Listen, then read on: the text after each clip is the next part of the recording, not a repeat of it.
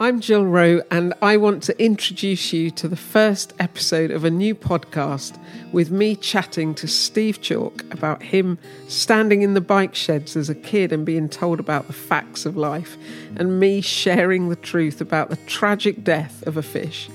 Through these and a whole number of other stories, we discover what our contribution to the world can be, leaning into the power and wonder of defining moments, and exploring how we might live intentionally and on purpose, experiencing life as a gift. We had a lot of fun recording this. I hope you enjoy it. So, Steve, I thought it would be great if we asked each other a few questions, just to get the ball rolling. So, absolutely. My first question to you is this. This is a long time ago, I know. But what is your earliest memory? My earliest memory? Well, I got a problem, actually, about that. Only in that I've got a lousy memory, a really lousy memory. I've got some memories, but my wife, Cornelia, will tell you, she'll say, do you remember on our 20th anniversary, wedding anniversary? And well, which I can't. And then she'll say, you remember that restaurant we went to? Which I can't. And then she'll say, remember the dress I wore? You know, and then she'd say, remember that shirt you were wearing? I actually live in the future, not the past. So I have a rotten memory, which is terrible for me because there are lots of things I wish I remembered that I don't remember. But I am always thinking about the future. That's one of the things I've learned about myself. But my earliest memory, which isn't that early really, I must have been about 7, and it was a wet playtime at school, and my best friend at school was called John Dean, but John Dean was a lot more out there than me. I always looked up to him because he seemed to be streetwise. I mean, I didn't realise he was only 7 or 8, but he seemed to just know what was going on, whereas I never knew what was going on. On a wet playtime, there was this old shed, big old shed. It used to be a bakery, and where the vans went, but now our school used it just to stand in. So I remember watching this rain falling down and standing next to John Dean, and he said, have you heard about the facts of life? Well, I had no idea what the facts of life were. So I said, yeah, because they could have been anything. And he said, I don't think you do know. Let me tell you. And he told me about sex. And I was thinking of my mum and my dad. And I remember saying to him, no, John, that is impossible. That is not. I don't believe that. And I would have said that's my first. I can still remember the rain. It was pouring down, and this thing. There you are. I suppose the biggest defining thing of my life, my earliest memory. So it's not a memory as such, but it's just who I am. Is I'm partly English and partly Indian. And even just yesterday, I was somewhere, I can't remember where it was, and someone said, oh, you've been away. And I've never been away. Well, occasionally I do go away.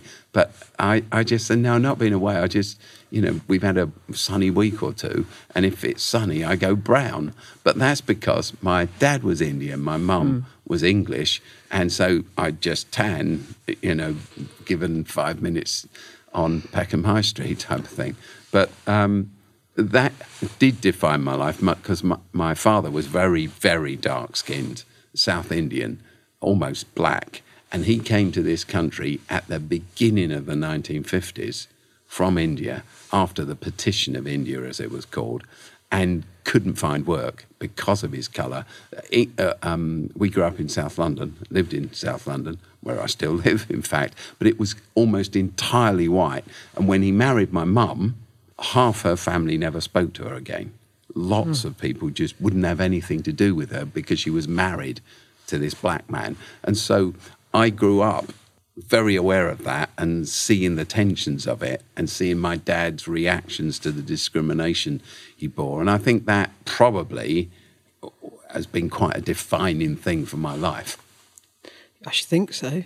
I really wasn't expecting you to tell that first story. Oh. Can I just say that? But anyway, that was funny. I've never told you about John Dean before. No. Yeah. Even it's a cool name, isn't it? It is John Dean. Dean. Film star.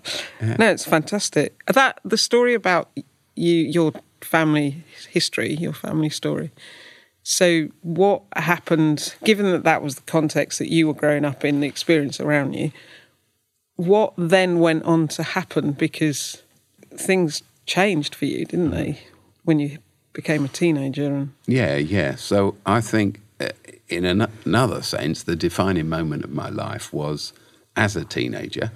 And I was telling somebody this story yesterday, actually, again, because it involves Crystal Palace Football Club. I am a Palace supporter. Great Premier League team, holding up most of the rest of the division. We've escaped relegation yet again. But I lived at one end. I grew up living at one end of the Palace football ground, which is called the White Horse Lane end. I lived on White Horse Lane. That's where I lived with my mum, dad, brother, 2 sisters. And down the other end of the Palace ground, it's called the Holmesdale Road end. It's where the home fans sit. And there's a little Baptist church, which I didn't know it was a Baptist church. It was just a little old building, prefabricated building. And what used to happen was, well, there was a girl that I fancied who went to a posh school, and I went to a poor school, and that was all wrapped up with my dad's colour and the lack of opportunities he had, and et cetera, et cetera. Anyway, I went to this dump of a school. It was a dump of a school, long since shut down. And there was a girl who went to one of the posh schools, grammar school in the area, who I fancied. She was out of your reach, She was out of my reach completely, because the governing body of our school, I guess, this is me now knowing what I know about education, must have done a deal with the governing body of their school, because we weren't allowed to walk home past their school, even though it was the most direct route home. The boys from our school weren't allowed to go down the road with the girls' grammar school in, because obviously I realised that the governors must have thought this would be very bad for our admissions. Yeah, they probably had that John Dean talk as well. Yeah, exactly. Yeah, that's probably where John Dean learned it, I suppose. But anyway, as a result of that, there was a girl that I really liked called Mary Hooper, and I'd heard that she went to this youth club at the end of the Palace ground in Holmesdale Road every Friday night. And so I started going there because it was just like close to where I lived. And I went for ages, months probably, months and months and months. And then one day she told me, well, she got a friend to tell me that she didn't fancy me. I was 14 at the time, yeah. And at the age of 14, this is heartbreaking stuff, isn't it? It really was heartbreaking, because I fantasised about her all the time, I suppose. And then I hear this bad news that she wants nothing to do with me. And I remember wandering up the side of Palace football ground home, a little street up the side, and thinking to myself, I'm never going back to the youth club, ever. Never, ever, because it's so embarrassing, humiliating. And then by the time I was reaching about the halfway line, or where I know the halfway line is, because it was on the outside of, well, it was hard to call it a stadium. But, Shed. Shed, yeah. I thought to myself, do you know, that youth club's good. Now, I say it was run by a church, but I had no idea, really, that it was run by a church, I don't think. But they used to tell us, the adults that ran it, that our lives mattered and counted, and we could achieve things, and our lives had purpose and meaning and potential and all of that kind of thing. And I remember comparing it as I wandered up the side of the football ground, thinking I'm never going there again, thinking, but even if Mary Hooper doesn't fancy me, they've got a much better story down there than they've got at my school, because at my school they tell us we never amount to anything. I didn't do any exams because our school didn't do GCSEs, as they're called now, used to be called O-levels, and never sat one because they always said we couldn't. So it suddenly dawned on me that down at this youth club they told a better story than at my school.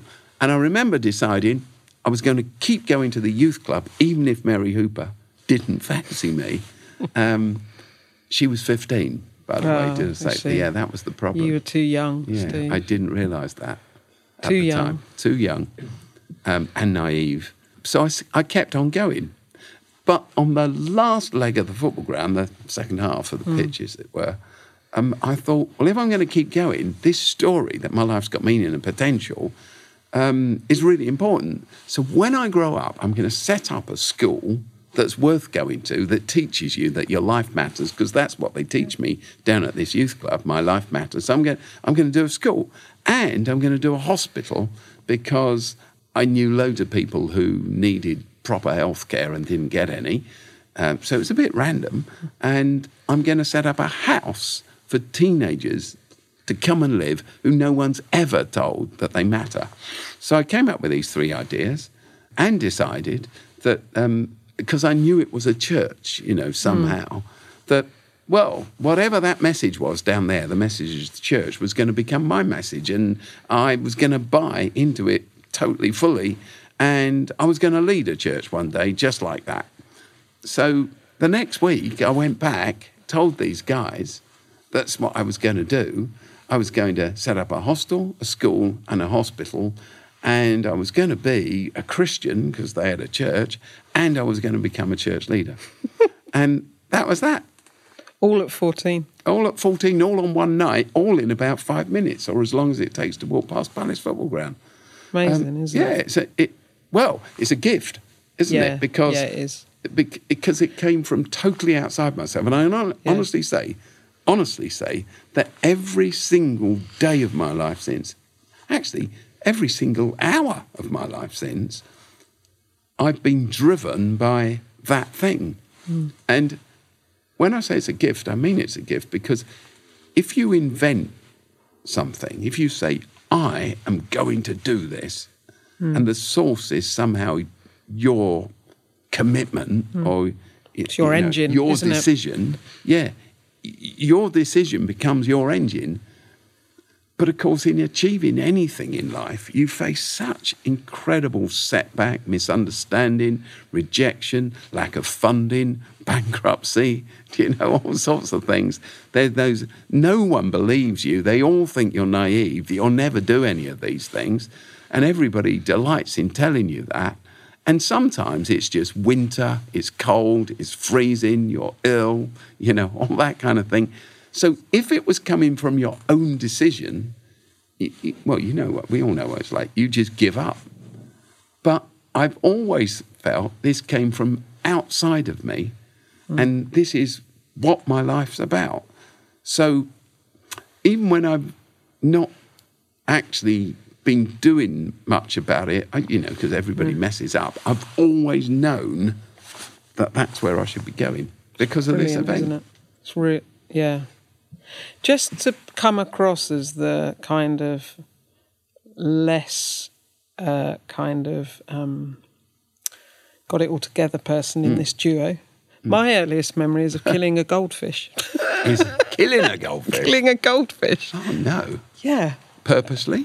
Was it an act of murder? I think what do you call it when it's unintentional? Manslaughter. Manslaughter. Well, fish slaughter. Fish slaughter. Yeah, so when I was growing up, my father was a head teacher, and we lived in a schoolhouse in this little primary school, and one of the classrooms had a pet goldfish. And I was only about 2.5, 3, but could roam the grounds because it was like that way back then in the olden days. And I just went into the classroom and spotted this goldfish and thought it would be nice to take it round to my mum back in the house. So I just put my hand into the goldfish bowl thing in the classroom, got hold of it, and walked back to the house with Wriggling. Well, it wriggled to begin with, and then it stopped wriggling. Stopped wriggling. So, so you thought it was just relaxing. I thought it was just pleased to be with me. No. So that's my earliest memory, which isn't quite as impressive. Did you bury it? Probably, I would think so. I was only a small person.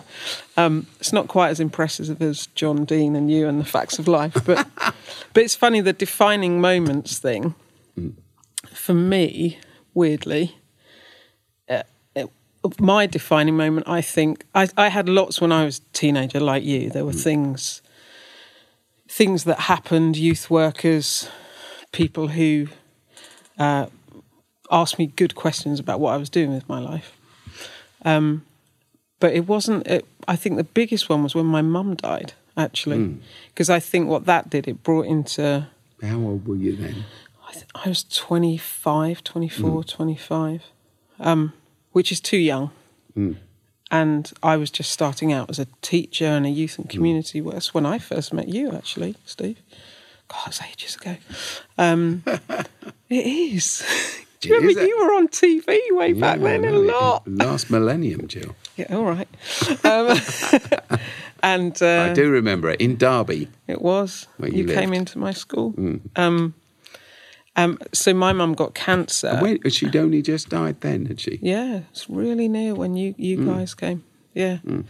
And, but what, it was defining because you suddenly get a massive appreciation of, firstly, the value of life. Like every minute, every moment is a gift. And secondly, this idea of the legacy that your life has the opportunity to be and to bring to other people. So who you are and how you are has a big, like that became really significant for me. Yeah. My character, the way I was choosing to be around other people. Because I think when you lose someone who's very significant in that aspect of your journey as a human, so you think you've got grandkids and all that, haven't you, Steve? That, you know, your children have had the privilege of all those years with you. When you know you're not going to have that, suddenly how you are seems to matter even more because you can then share that with a whole host of others. So that, it's funny, isn't it, that those things can... How does that impact massively you day to day in the work you do? Massively.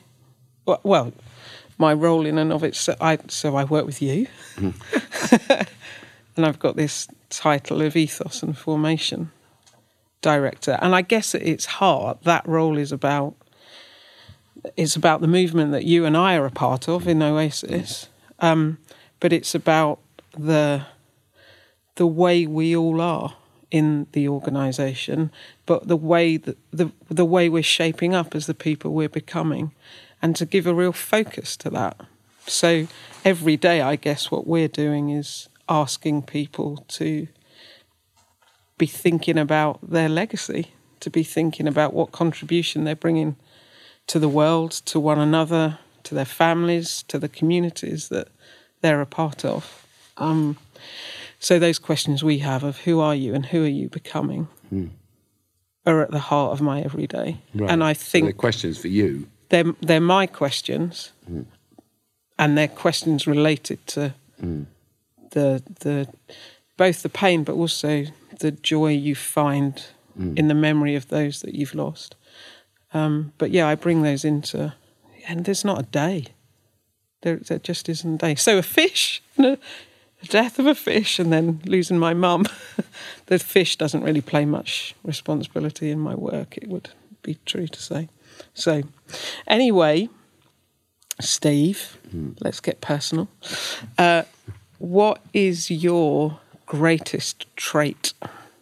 I think probably my greatest trait, as well as anyone can self-analyse, is my... doggedness. I don't know if that's the right word for it, but I'm quite good at keeping on going and not giving up, I think. Do you know, I'd never noticed. I think I get that from two places. I get it from my dad in the sense that I watched a world that didn't appreciate a black man. And I saw him keep on going through all of that and doing it with grace. And my mum, who was pretty doggy to marry him in the first place, you know. And my dad, my mum, I should say, I would say this genuinely, you know, everybody says nice things about their parents and that. But my mum, who died 3 years ago now, was, without doubt, the hardest working person I have ever encountered anywhere. Just extraordinary. She had no education, and my mum and dad had no money. They never even had a bank account. My mum did get a bank account towards the end of her life. My dad had died because her cousin died and left her some money, and she had nowhere to put it, so we had to get her to open a bank account. She never had a passport. Well, she got a passport after my dad died because Cornelia and I took her to France, but she'd only come for the day.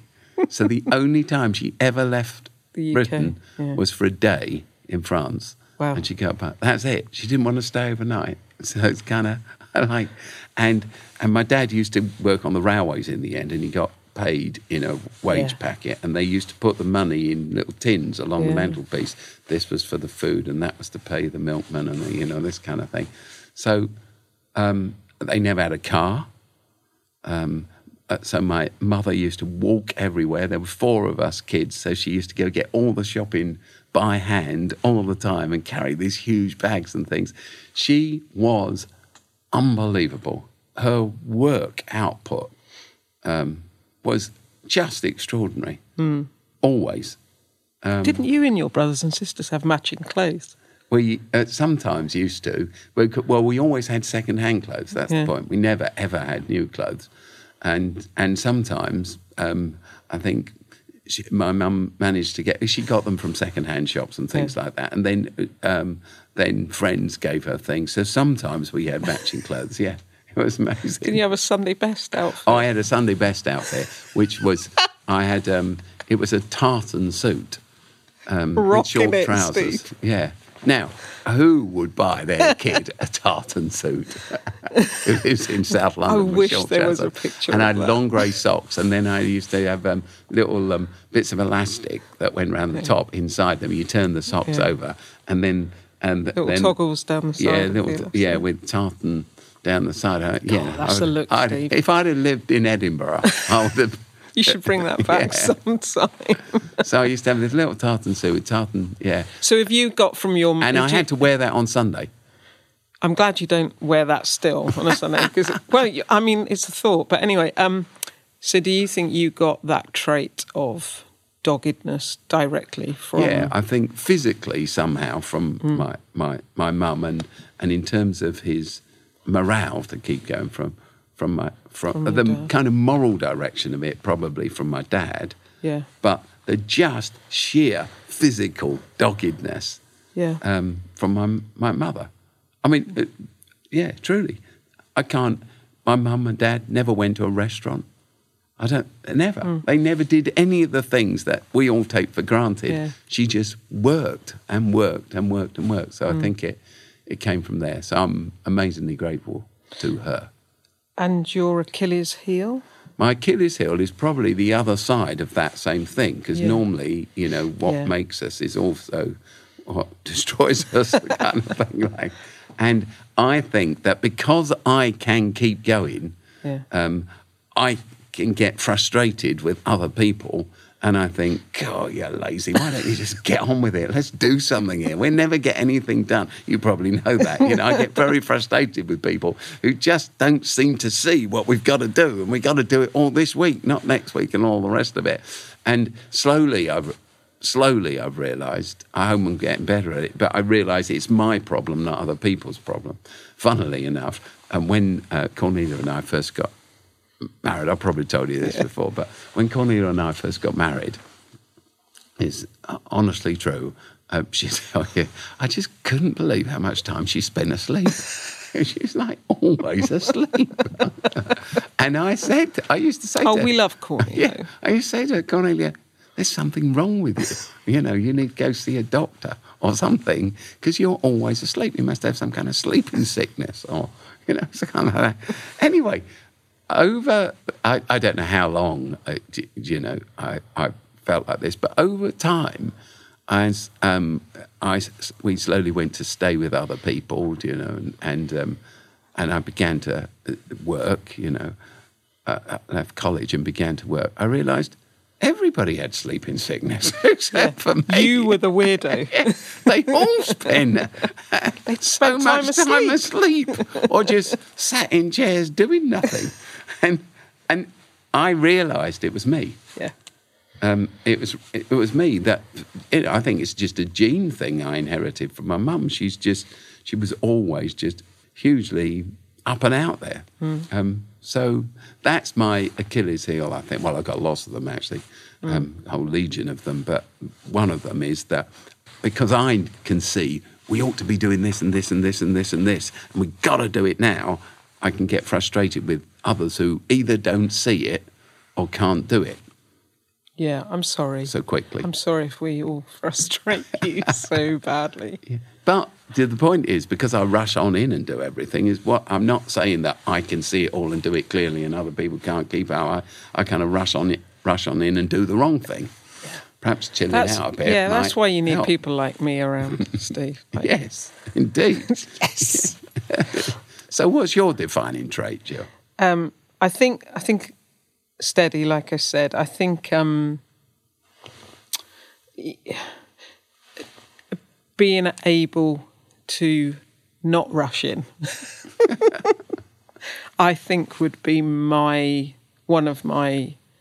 What I mean by steady is that I'm an introvert by nature, so I am always clocking everything that's going on. I look in a kind of circular way, not just so you always look to the future. I'm interpreting and looking around, I think, all the time, and reflecting in order that the next action makes sense.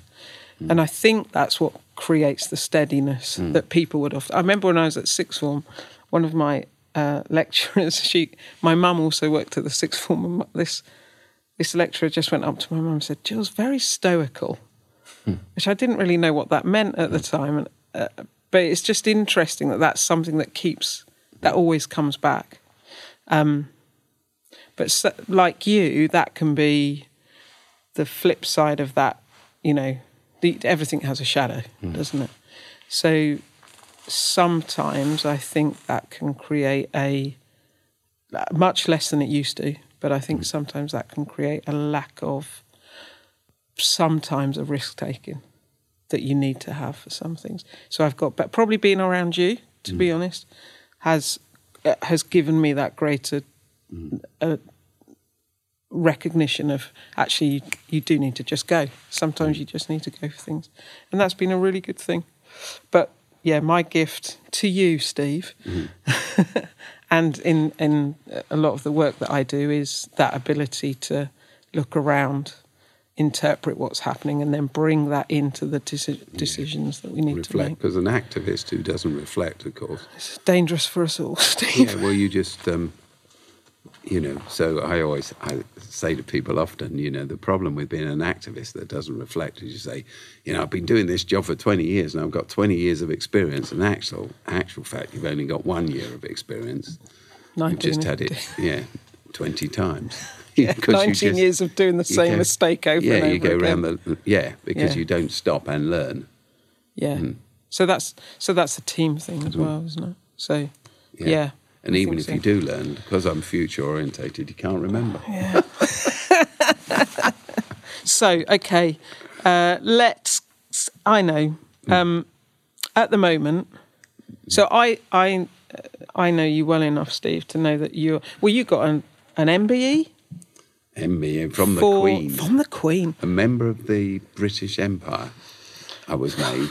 Which is a strange thing, as Britain doesn't have an empire. So. But it's nice, wasn't it? It was a nice day.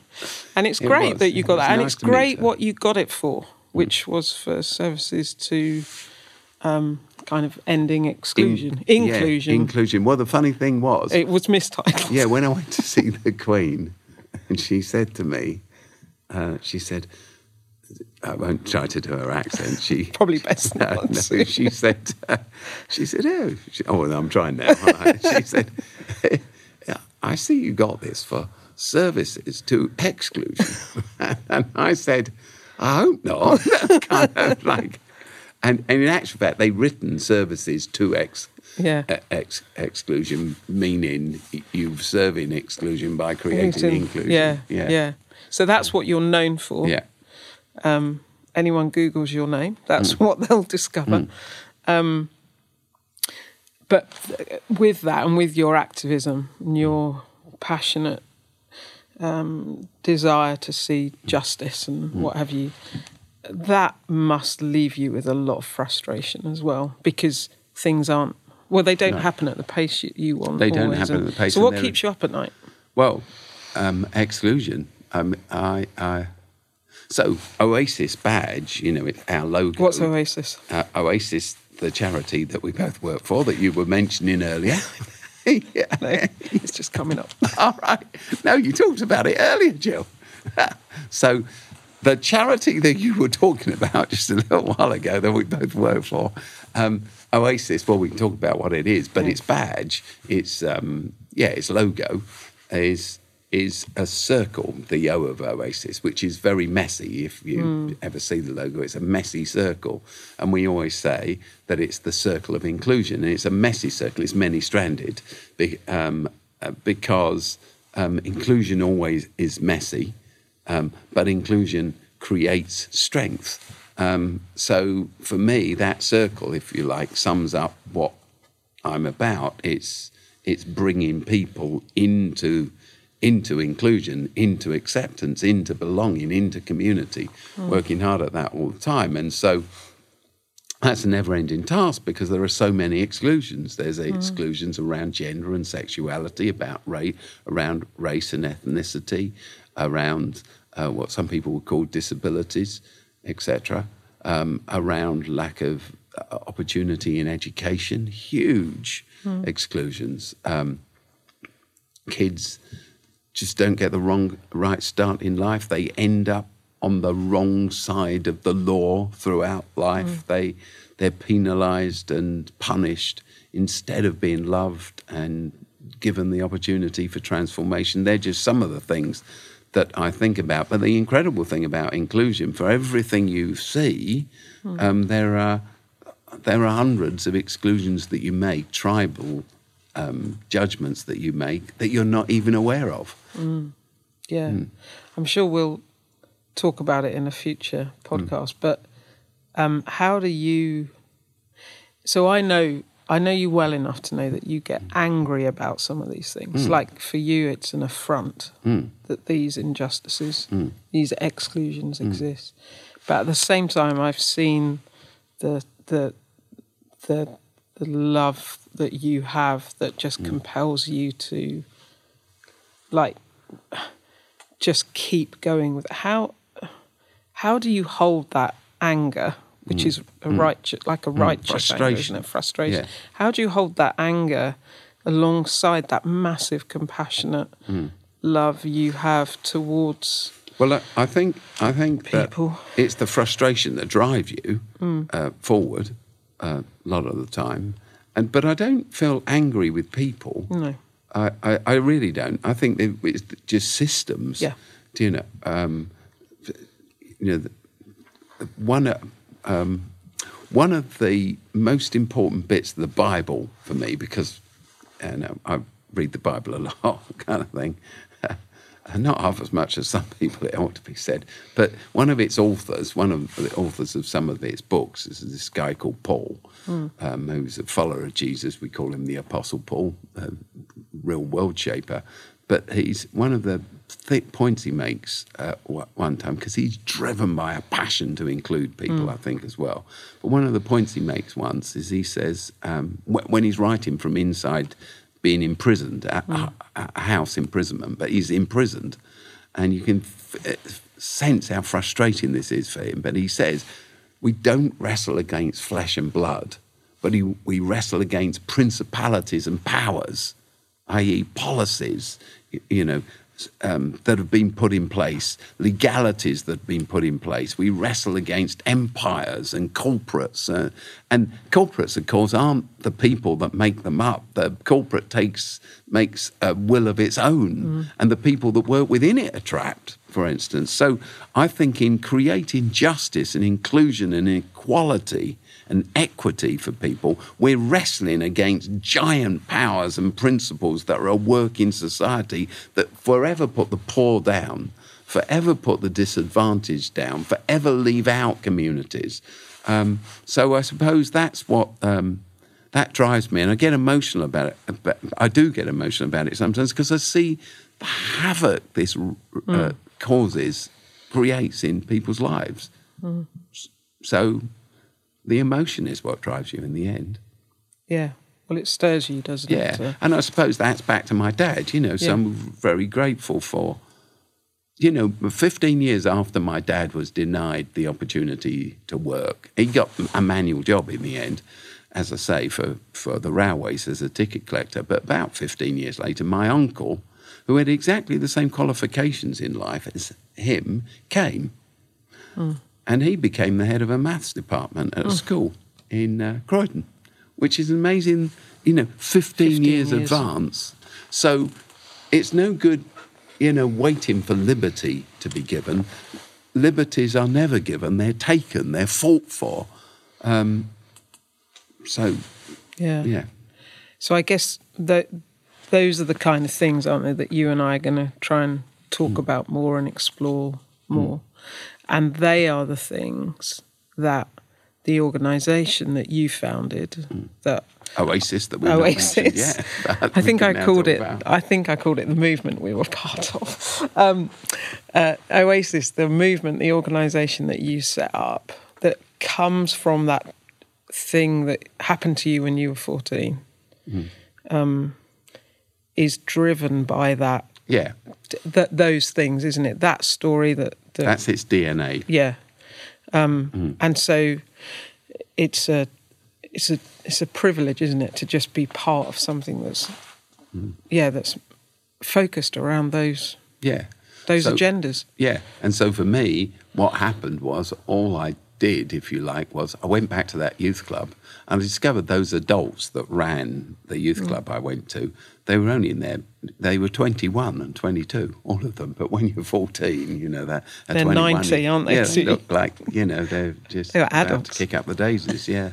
And but I got talking to them. One was called Ken, one was called Steve, one was called Paul, and the thing was, they said, well, they were all theology students. That's the point, And so they said, well, you've got to do theology. If you're going to get anywhere in terms of setting up a hostel or a hospital, you really can't even think of it without doing theology.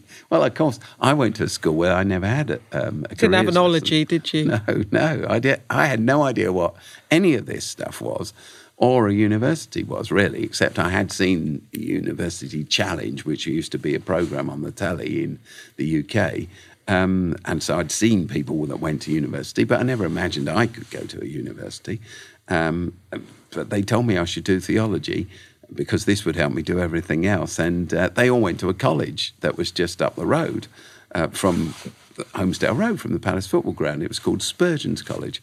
And so years later, I went to Spurgeon's College because it was the only college I'd ever heard of, and it was just up the road from where I lived. I had no idea that you could go away to university. No one told me that there were other colleges that also did this thing called You theology. didn't know that there was a life outside of No, I didn't. I honestly didn't know. I didn't know. Because there's nothing to link my parents didn't have a car, so... I remember actually one day when my dad was older, he'd retired, and we had a cousin who lived in Wimbledon. We lived in South Norwood. Now, for people who live on the other side of the world, Wimbledon and South Norwood are 5 miles apart? 5 miles, 6 miles apart. Not far. Yeah, and I remember my dad... A long walk. I remember my mum suggested we went to see my cousin, and my dad said, not the kind of journey you want to make in winter. Honestly, he said that. He'd heard what Wimbledon was like. Yeah. We don't want to go to Wimbledon in the winter. Now there's a little tram train that goes from Croydon to Wimbledon, and it's the next stop. It's ridiculous. So I grew up in this kind of environment. And so these guys said, well, you got to do theology. Well, no one had ever had a careers lesson with me, and that we go to Spurgeon's College. So I went to Spurgeon's College and I did theology because it was literally round the corner from where I used to live. It was literally a 5-minute walk. So there I did theology, but that was a great thing, I think. I slowly learned that. This faith that I imbibed, because these guys were Christians, was in actual fact this huge movement towards the liberation of the whole planet. I don't think I was taught that by any of our lecturers, but I kind of read that in the Bible, and I thought, I am part of a movement for liberation for everyone, and my setting up a hostel and a school and a hospital, that's part of the liberation. And from there, long story, which I won't tell, slowly Oasis was born. Cornelia, my wife, who I've mentioned, said we should call this thing Oasis. We tried setting up a hostel to start with, and slowly Oasis has kind of crept into life since then. And from in my experience, in my life, it's only when you have had the opportunity to encounter working alongside people who are the excluded, who are the disadvantaged, that you go, actually, yeah, you find your you find your reason to get going. Yeah. And your reason. So I think for me, even though like I've stepped into working alongside a long time now, it's 22 years this year, Steve. Okay. That there were things that I took part in and set up and became involved in that I know propelled me. And what I think about people becoming the best version of themselves and exploring who they are so that they can become their best and all of that, that you cannot underestimate just how significant having that in your life is, can it, for everything that you do. Yeah. So, and that's what we're going to be talking about, isn't it, through this podcast as the weeks or the episodes or whatever. All the years ahead, Steve. All rolls by, which is... brilliant. Yeah, which is a great thing. And for anybody, if there is anybody who's listening, I suppose we're doing this because we're all on this journey together, really, aren't we? Every single one of us, living intentionally, which is what you've been talking about. Recognising that this life is a gift and invest in it. Absolutely. Thank you, Steve. Thank you, Jill. There we go.